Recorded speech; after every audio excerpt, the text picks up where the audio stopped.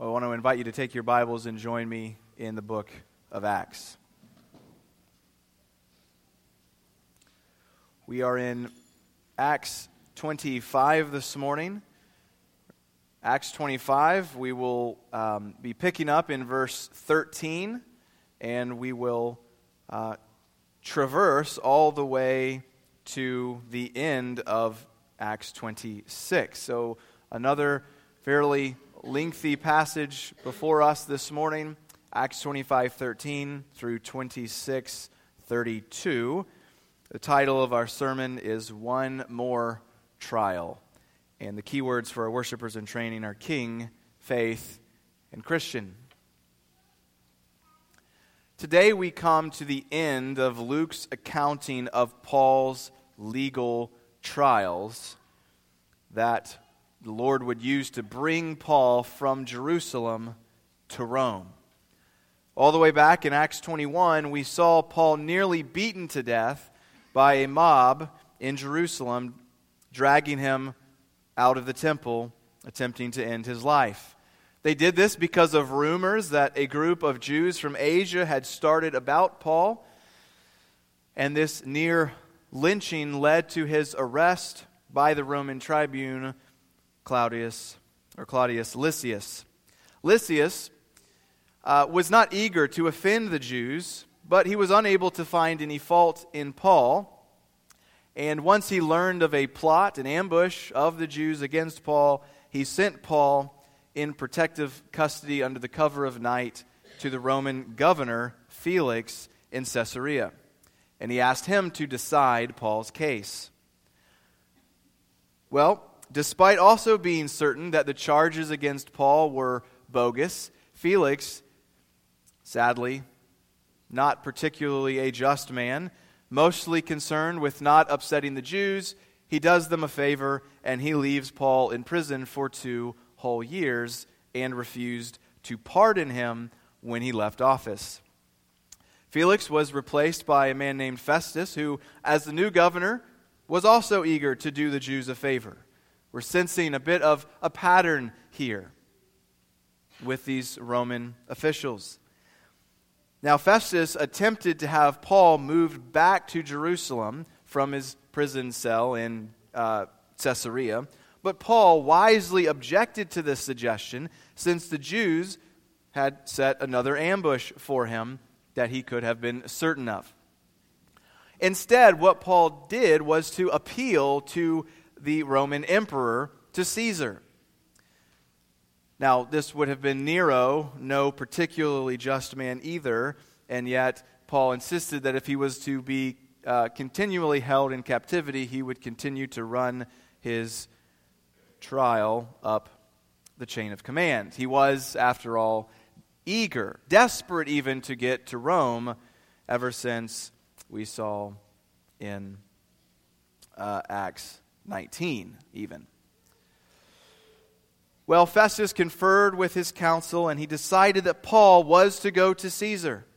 But as we'll see today, this decision presents Festus with another problem of a different kind, and so he must seek help from yet another civil magistrate before finally sending Paul off to Rome, as we'll see next week in chapter 27, Lord willing.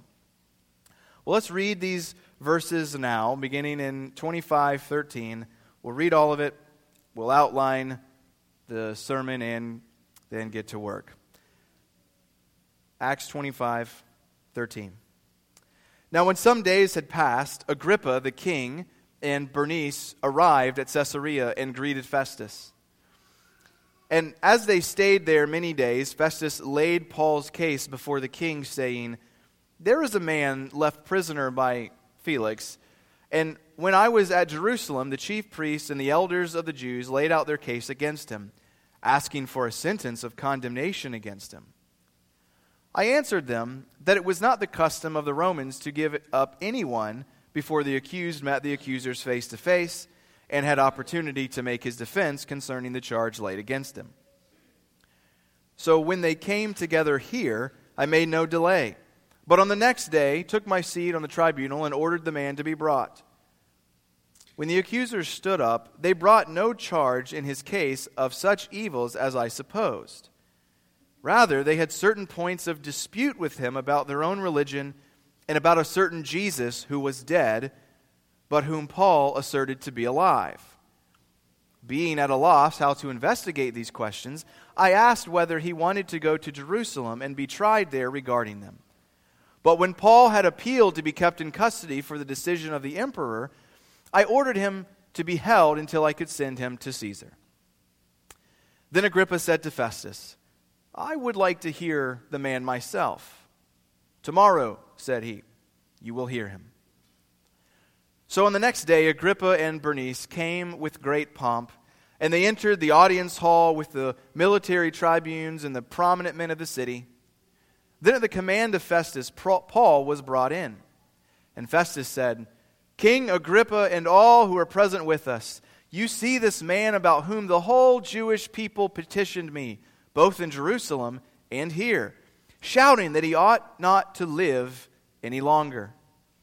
But I found that he had done nothing deserving of death, and as he himself appealed to the emperor, I decided to go ahead and send him. But I have nothing definite to write to my Lord about him. Therefore, I have brought him before you all, and especially before you, King Agrippa, so that after we have examined him, I may have something to write. For it seems to me unreasonable in sending a prisoner not to indicate the charges against him. So Agrippa said to Paul, you have permission to speak for yourself. Then Paul stretched out his hand and made his defense.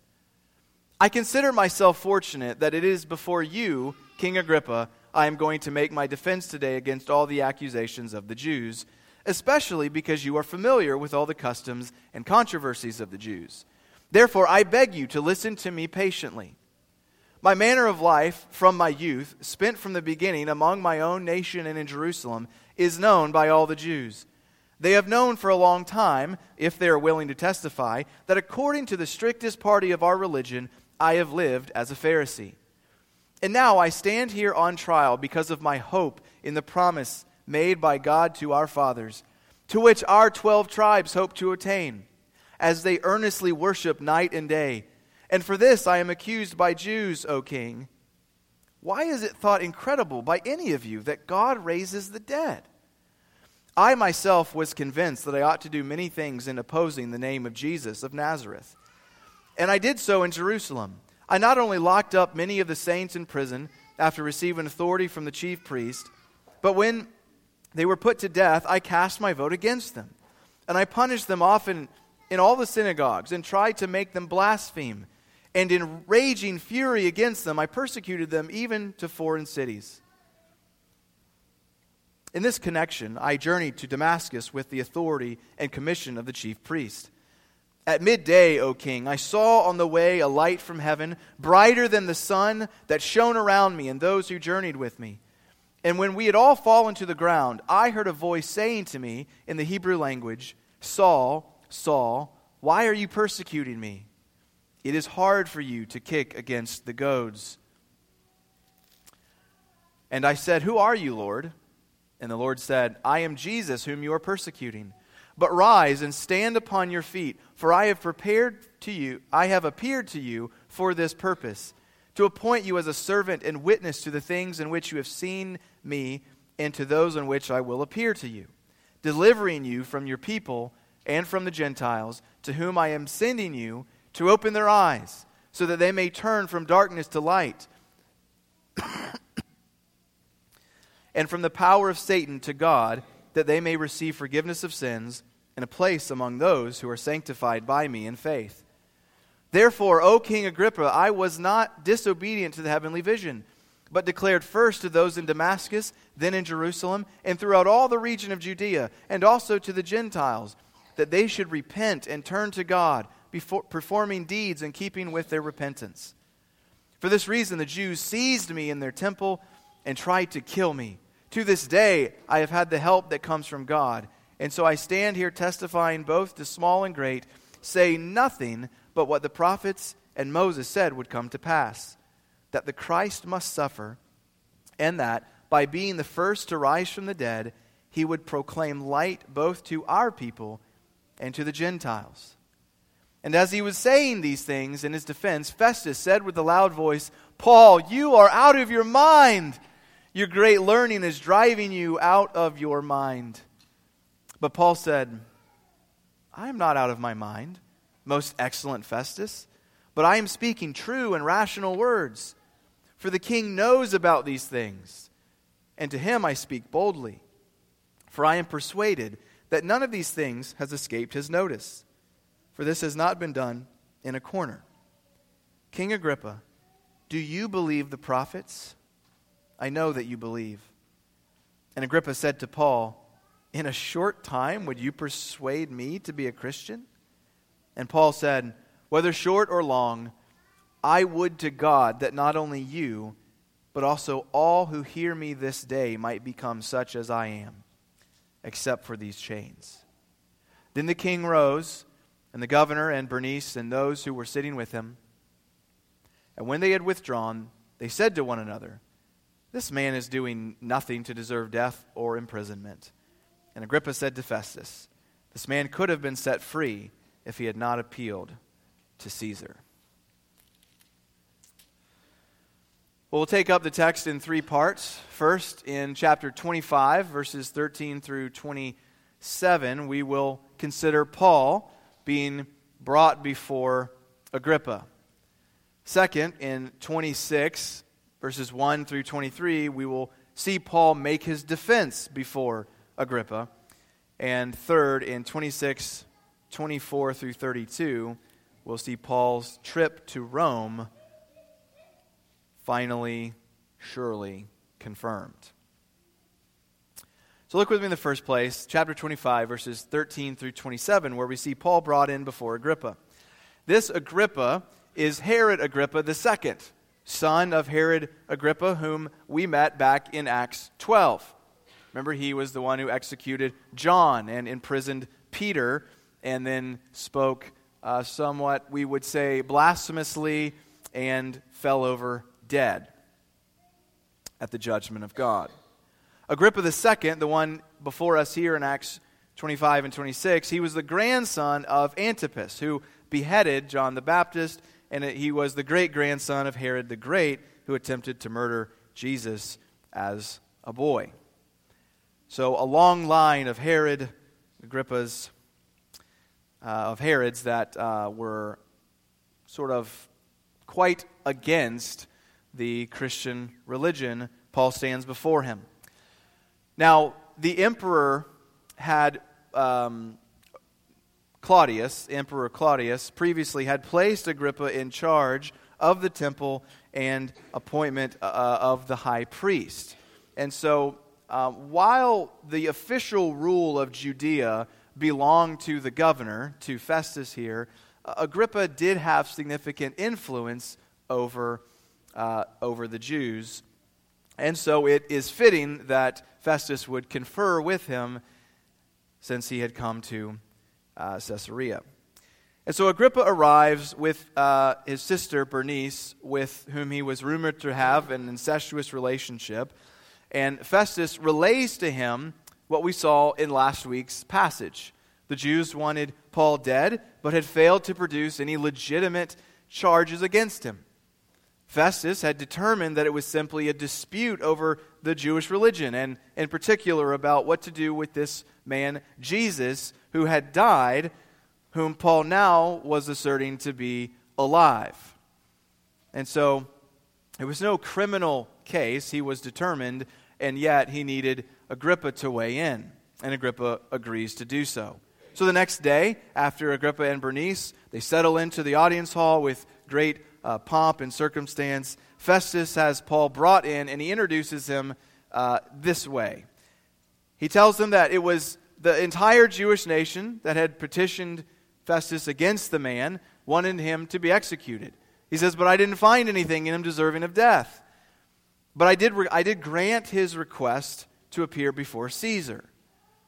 However, dear king, I need help writing the charges against him, because I can't send him off to Rome without charging him with something.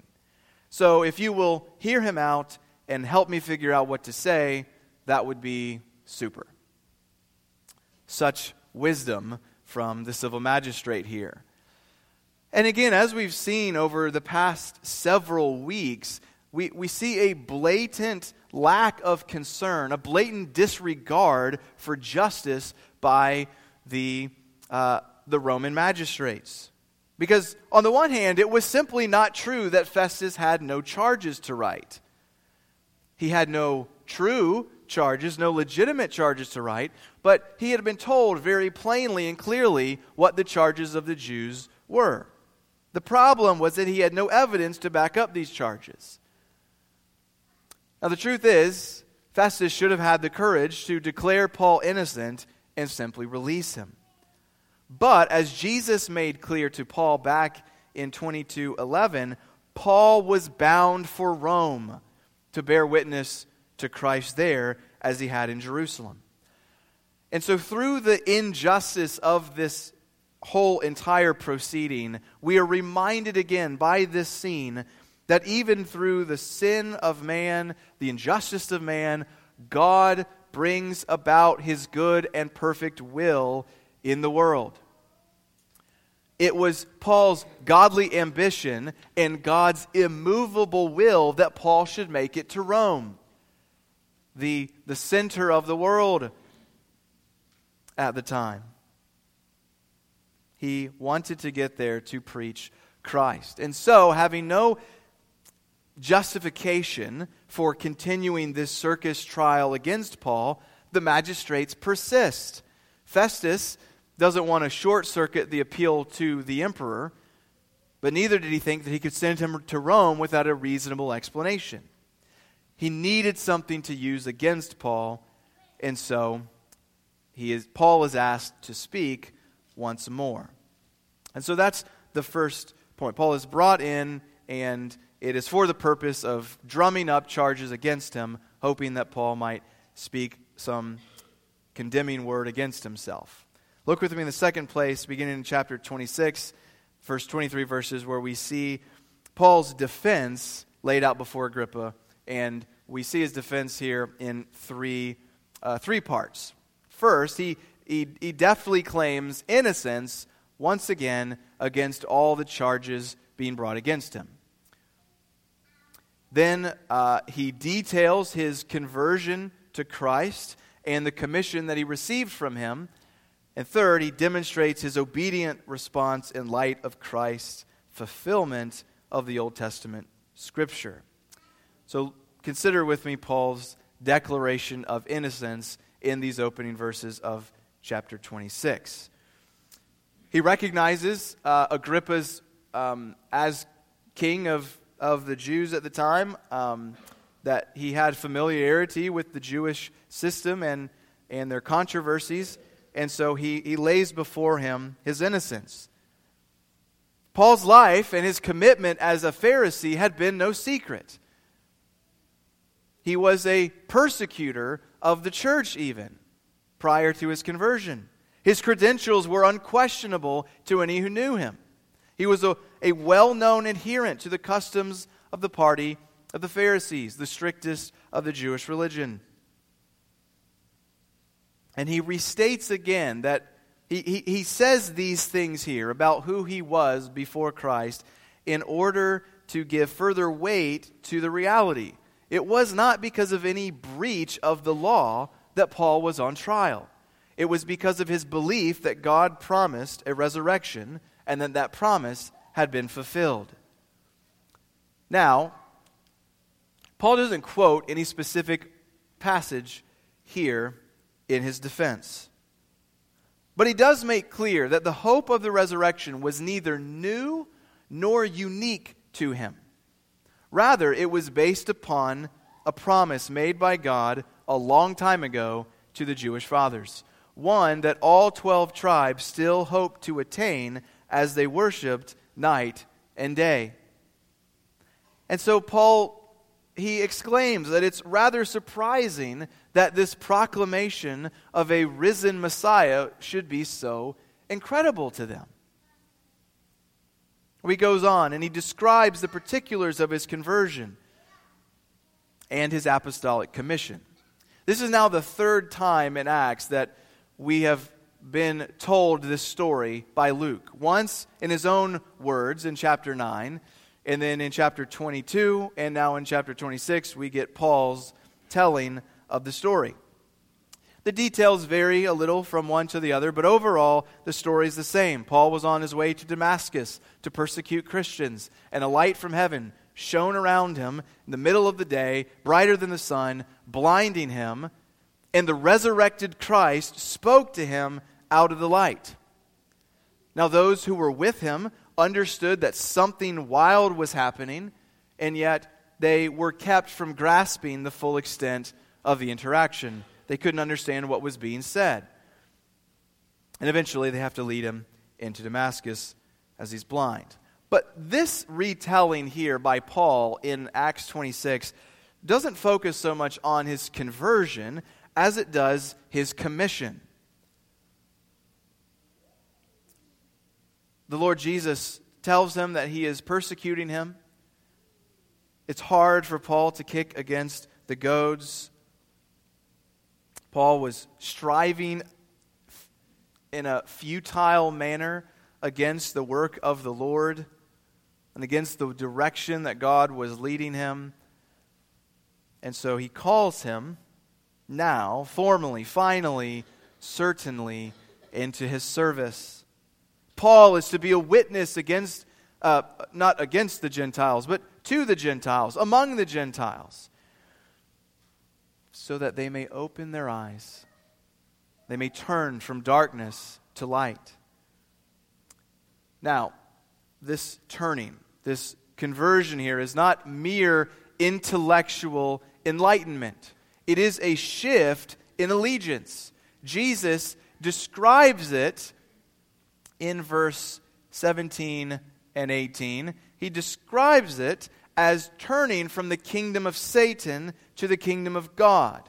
Paul's ministry was to the Gentiles such that they would receive the forgiveness of sins bought for them in the death of Christ, and that they might find a place among those who are sanctified by faith in the Lord Jesus. And so Paul has outlined for Agrippa his credentials, his conversion and commission, and then beginning in verse 19, he describes his obedient response to the heavenly vision. He declares to all upon this commission, all those in Damascus and in Jerusalem and Judea, Jews and Gentiles, he says that they should repent, turn to God, performing deeds in keeping with their repentance. Remember, Paul helps us here. He says it was his association with Gentiles and his message to them that they could come to Christ without first becoming Jews. This is what had stirred up the Jews' animosity toward him in the first place when they seized him in the temple trying to murder him. Yet he says that God helped him to the present day so that he might proclaim no more and no less than what the Old Testament prophets said should happen, that the Christ would suffer and rise from the dead, whereby, as the first to enter the new creation, by rising from the dead, the Lord Jesus would bring light both to Jews and Gentiles. And again, when he brings us back to this claim that the message, his message that he proclaimed, was neither new nor unique to him. His message was drawn explicitly from the hope already contained in the Old Testament. You see, the Old Testament message in toto was that the Messiah would enter his never-ending rule over his world-encompassing kingdom to bring light to those in darkness through death and resurrection. The Jews, by and large, had mistakenly concluded that the Messiah would come and immediately bring about the full glory of God's kingdom. The problem is that the Old Testament, both by foreshadowing and foretelling, expected a Messiah who would die and then rise from the dead to reign as God's forever king. We've referenced Isaiah 52 and 53 a lot. He doesn't quote it here, and so we won't either. But that passage of the suffering servant was always close at hand for Paul. And that passage makes it explicitly clear that the servant, whom we should identify as the Messiah, was to die and then to see life after death. Now, here's the thing. It took the actual death and resurrection of Christ to make that expectation a beyond a shadow of a doubt reality and to make it clear. But Paul is saying that now that Christ has come, there should have been no doubt that this is what the Old Testament Scriptures expected. This is what the Jews should have understood, but they didn't. They were those who remained in the dark. And so we must ask ourselves, how does one become a partaker of the Messiah's never-ending kingdom of light? How do we escape the blindness that comes from Satan's grip on sinners? According to Jesus, in verse 18, it is by faith in Him. So do you have faith? Are you among those being sanctified by faith? Have you been and are you being set apart in devotion to God by faith? Friends, Jesus is still today rescuing blinded sinners from the grips of Satan.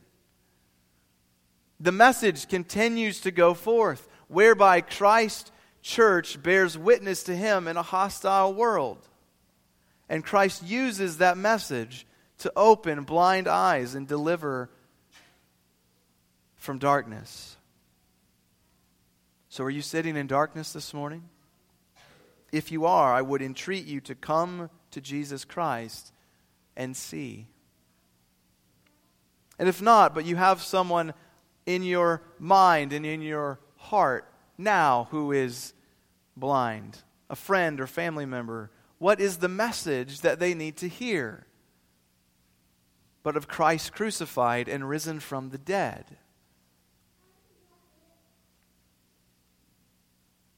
Jesus has triumphed, as we heard earlier, over the principalities, the authorities. He has conquered the power of Satan and extends forgiveness to people all over the earth.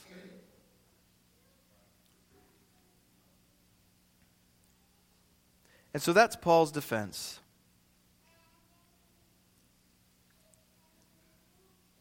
He lays out his innocence, his credentials, the Jewish religion. He's no heretic. He is proclaiming the fulfillment of all that they should have expected. All he is doing is obeying God. So that brings us to a third point, where he's sort of interrupted. His defense has concluded, but Festus interjects here in this third point in verses 24 through 32. And we see a conclusion to this legal circus finally reached. Paul concludes his defense. Festus interjects and says, Paul, you are mad. You're a madman. You are just too smart. Right? You've got too much training. You've read too many books. And you're going a bit batty for it. But Paul denies it plainly, directly. I'm not crazy.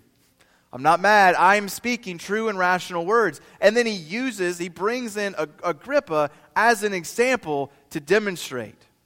He says, Agrippa knows these things. Right? You, Festus, Roman governor, new Roman governor, you've been aloof to a lot of this. I mean, you probably know something about this man, Jesus, but you don't know anything about our Old Testament scriptures. This Jewish king would know. He says, the hope of the Old Testament fulfilled in this man Jesus, it hasn't been done in a corner. Agrippa hasn't been blind to it. I know that he has seen it and heard about these things. And then Paul boldly squares up to Agrippa and he asks, Do you believe the prophets? I know you believe. It's a bold move because he set a trap. He set a trap for Agrippa. If Agrippa were to agree, if he does believe the prophets, if he says, yeah, I believe the prophets, which as a Jew he should believe the prophets, the implication of Paul's question is, well, you should therefore believe in Jesus, since they all wrote about him. Well, Agrippa perceptively understands the implication of this question, and he doesn't provide anything of substance, but he does somewhat skillfully evade the question. Paul, would you in a short time persuade me to be a Christian? So he answers a question with a question, but then Paul gets right to the heart of it. Not only yes, O king, absolutely, positively yes, I want you to be a Christian. You and everyone who can hear me. And we might extend it, apply it in our moment, not just those who heard Paul in that moment, but all who read these words. Whether short or long, whether it's a short time or a long time, I would to God that every single one of you be a Christian, a follower of the crucified and risen Jesus.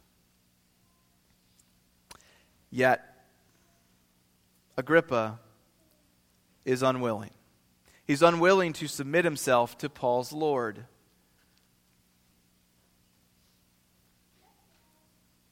He moves on and makes his declaration.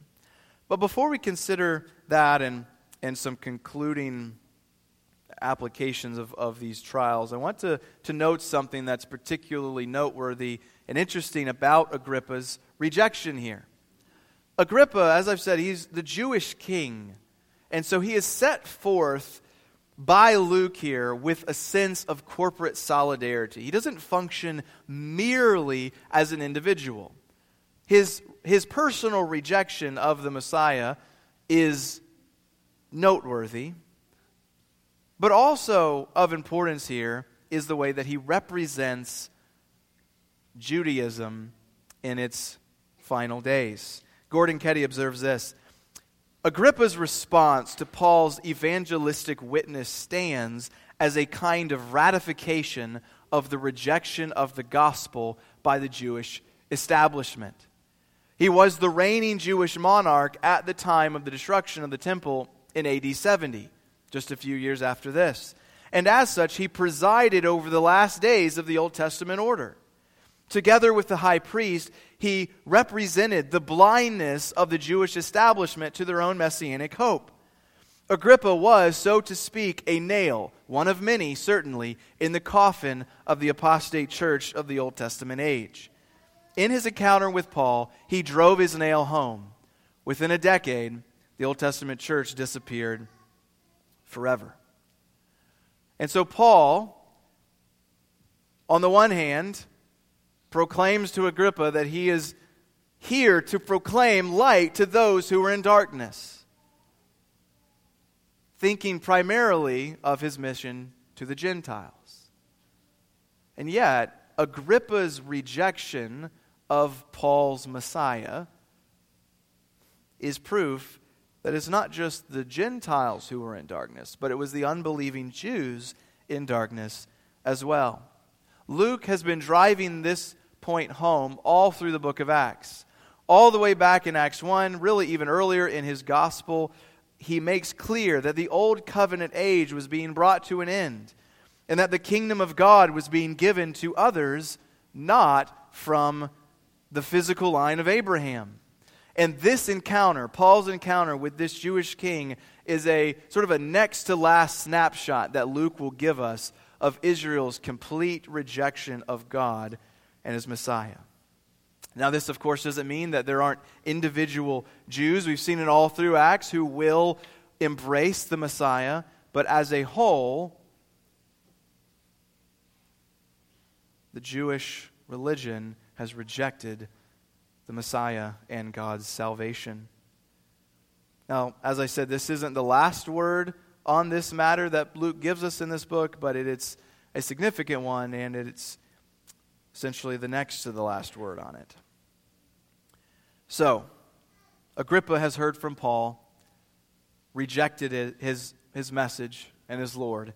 He leaves the court. He confirms with those with him that there was nothing in the Jews' charge against Paul, but he has appealed to Caesar. And so they didn't want to circumvent the Roman system. And so the only thing left to do is for them to send him to Rome, which they do at the beginning of chapter 27. We're not told what charges they eventually write up. We can assume they just passed along the charges that they had, regardless of how empty they were. So we've come to the end of this long section of trials for Paul.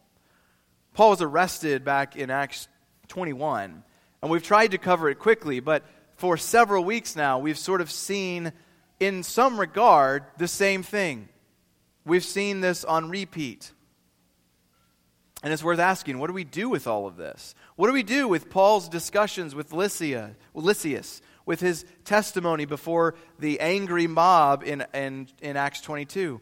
What do we do with his defense before the Sanhedrin in chapter 23? His defense before Felix in chapter 24? Before Festus in chapter 25? And now Agrippa in chapter 26? Well, there's lots of things we could probably say, but I want to just draw out two lessons for us. Two lessons to set before you in closing. First, God calls us to live in a manner worthy of our status as citizens of His kingdom.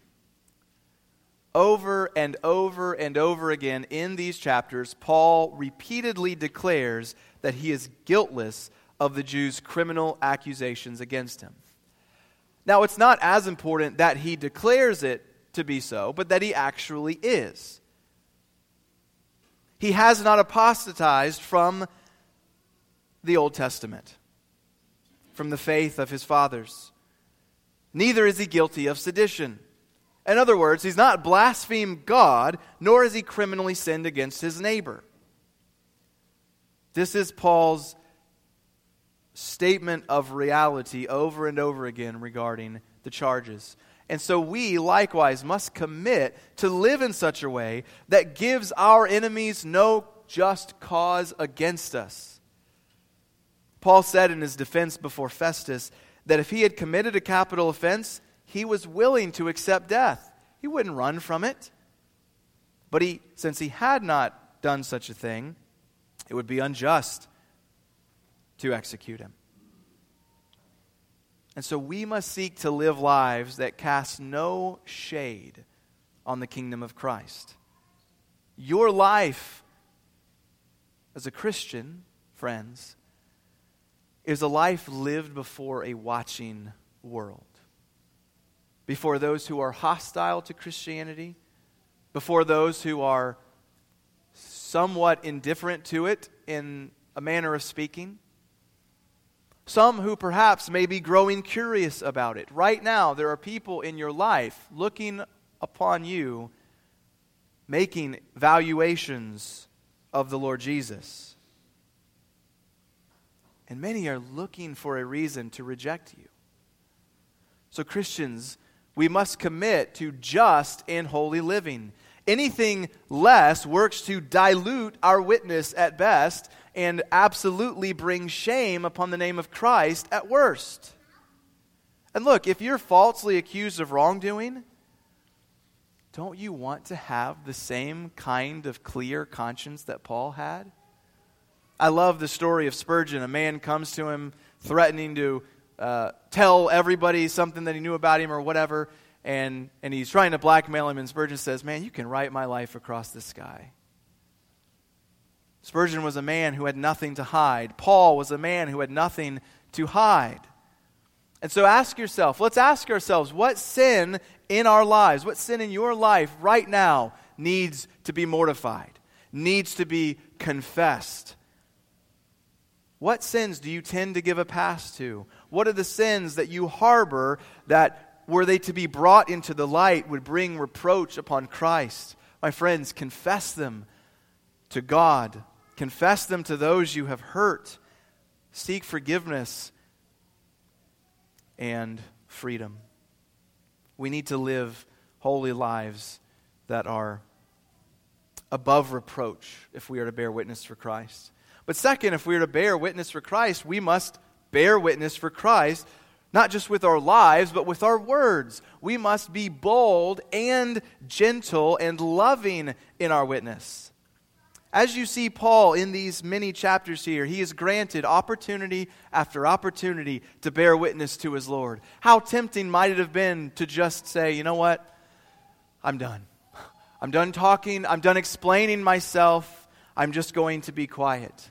Now, he may have done that, and that may have been right to do, but each time he had the chance, he took it, and he proclaimed a consistent message without fear. He proclaimed a message with gentleness, respect, and grace to people who were beating him to death. He calls them brothers and fathers. To these unjust civil magistrates, Felix in particular is known to have been a very vile and wicked ruler. He refers to them and speaks to them with grace and kindness and respect. And he does so desiring that everyone who hears him would become a Christian, including the king. What he wants is not his own physical salvation. He's not looking to just escape. He wants people to come to Christ. He speaks boldly. King Agrippa, do you believe the prophets? But never cruelly. He never calls anybody any names. He doesn't return reviling for reviling. Now, many of us, most of us, in fact, will almost certainly not be called to bear witness to Christ in this kind of particular way that Paul does before multiple civil magistrates, with our lives hanging on each word that we speak. Though we certainly might. It's possible that that could happen. But whether it does, or whether or not it's simply you being offered the opportunity to bear witness to Christ in your life day in and day out, there are people that you know with varying degrees of hostility toward Christ.